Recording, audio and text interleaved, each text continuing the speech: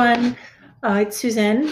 Today, I just want to let you know about session 4, which is learn and write your patient story and context, and also introduction to the patient panel.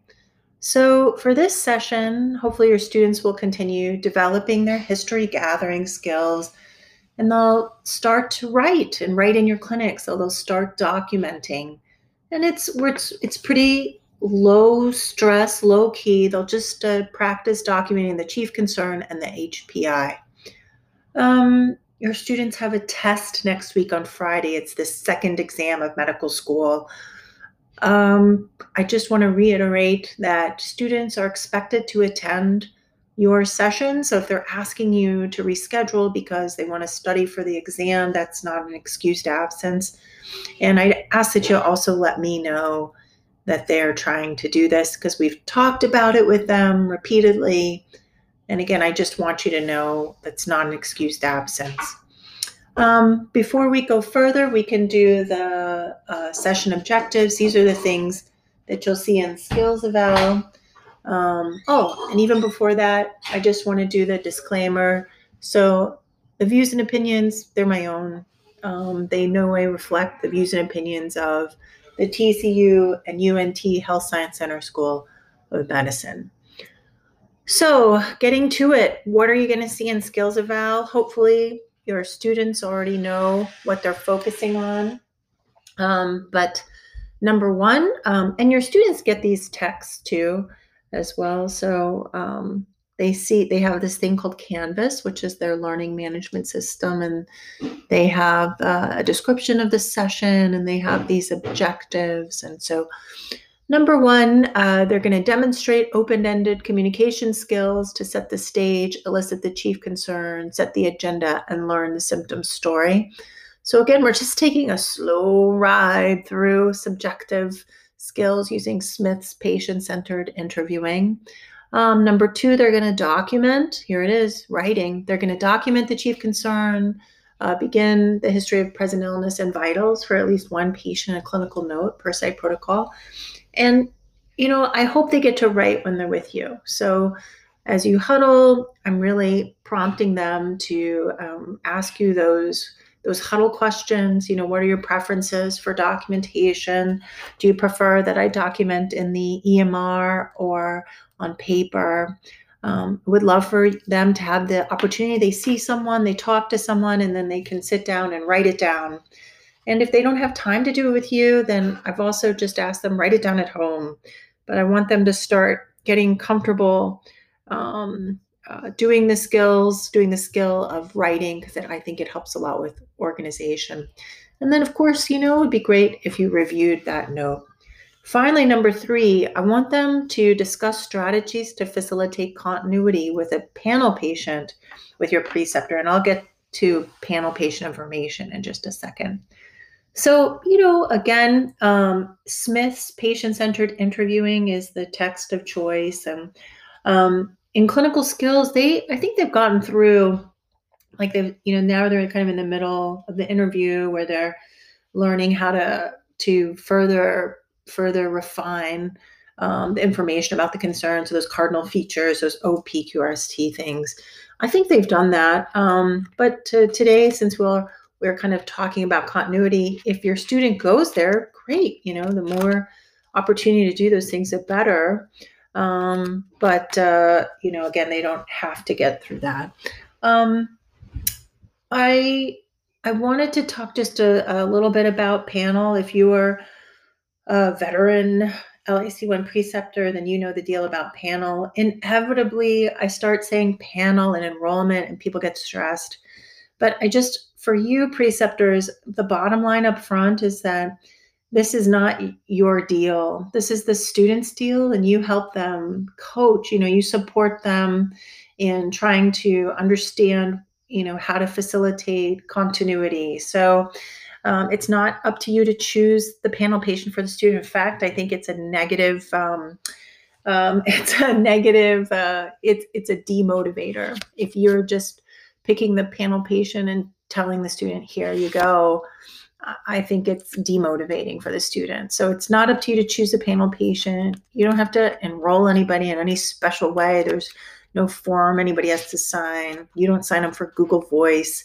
This stuff is up to the student, and there's a guideline. The student has access to it. I didn't even include it on the email because it's really, it's not likely you're going to open it up and read it. But if you did, it's not your responsibility. Just know it's very low stakes.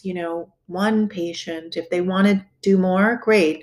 I'd like them to have this enrollment conversation. And again, enrollment in this context just means the student selected someone, and then they've had a conversation either in the clinic or they've reached out to the patient by phone saying, hey, patient, I was wondering, I'm a medical student. I was wondering if I could follow you, if we could try to arrange for you to return to see Dr. X when I come back. And I'd like to learn from you. And if you have things that are happening outside of Dr. X's office, I'd like to potentially come as an invited guest to those things. And then here's my Google Voice number, because we don't want students giving out personal cell numbers and stuff. And then, there is some information about, it's called a patient panel information. And it's, again, a piece of paper. Nobody has to sign anything. They don't have to turn anything in. I check in on this requirement of trying to get a panel patient. It's technically due at the end of January, although it's never too early to start reaching out and trying to do this. But really, by the end of January, I hope they've done this. They've selected someone. They've had the conversation, and then they go from there. Continuity for all of us. It's part of our, I think, primary care DNA. We do this all the time. We know how to facilitate it. We know the value of it, and then I think this is where we really shine. I have a third-year student now. They've been with me since the beginning, and it's really great to see how their role and engagement has evolved. This particular student was pretty fearful of contacting anybody by phone, and just this week, they happened to call 3 patients they were interested in. One patient we saw together 2 weeks ago ended up having this interesting finding. I communicated with the student about it. They did like a lit search. They talked to me about it, and then they contacted the patient. And then another person, they're trying to connect with some services. They called the family member and the patient, and they tried to coordinate some stuff there. And then there was another patient that they've been trying to, get back in. So this was a huge evolution for this person. Was really reluctant to speak on the phone to anybody, is now very comfortable doing that, and told me, that they really enjoy coming to clinic because of this continuity. And that felt great. That's I think part of the deal here, and why we try so hard to do this and start this in the first year. I tell you, I checked in last year for last year's class, and of 60 students, roughly a little over half described to me like real continuity. So for some people, it didn't work out, and that's fine. I asked them if it didn't work out, why. And, some of the stuff that I heard about that happened in terms of maybe following the patient to another setting would be like some people went to the house when the visiting nurse was there and home services visited. And some people went to various specialty appointments like cardiology or a physical therapy appointment. My student last year attended a colonoscopy for their patient, and then other people have done, been around for some injections and stuff.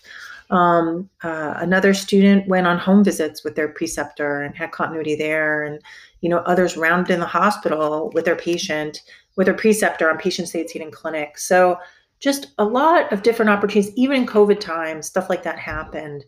So, I'd be happy to field other questions, but it's not an impossible thing, for a first-year learner, and they get a lot out of it. When they do connect, and they feel like they're a member of the care team, it's really great to hear about.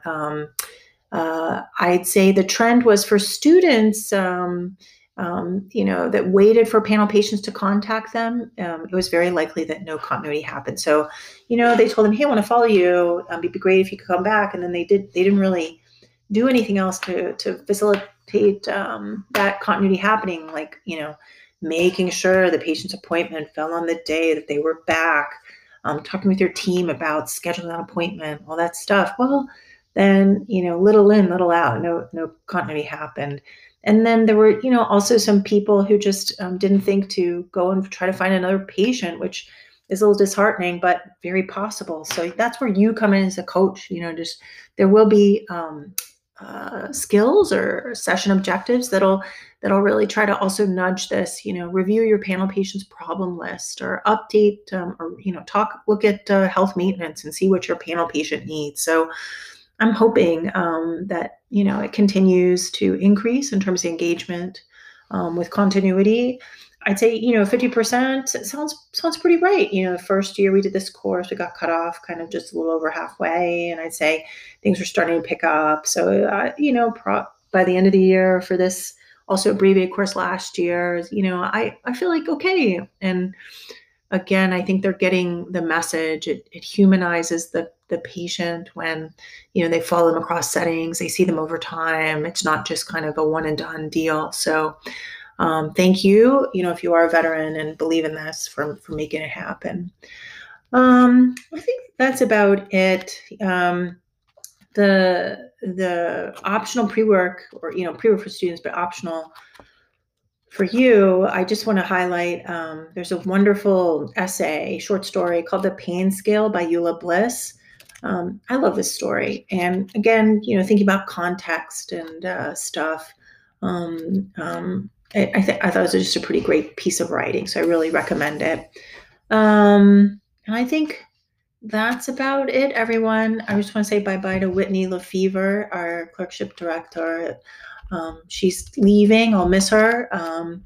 And just want to send that out into the universe. Good vibes and everything for you guys. And that's it. Thank you very much for all your support. And we'll talk soon. Bye.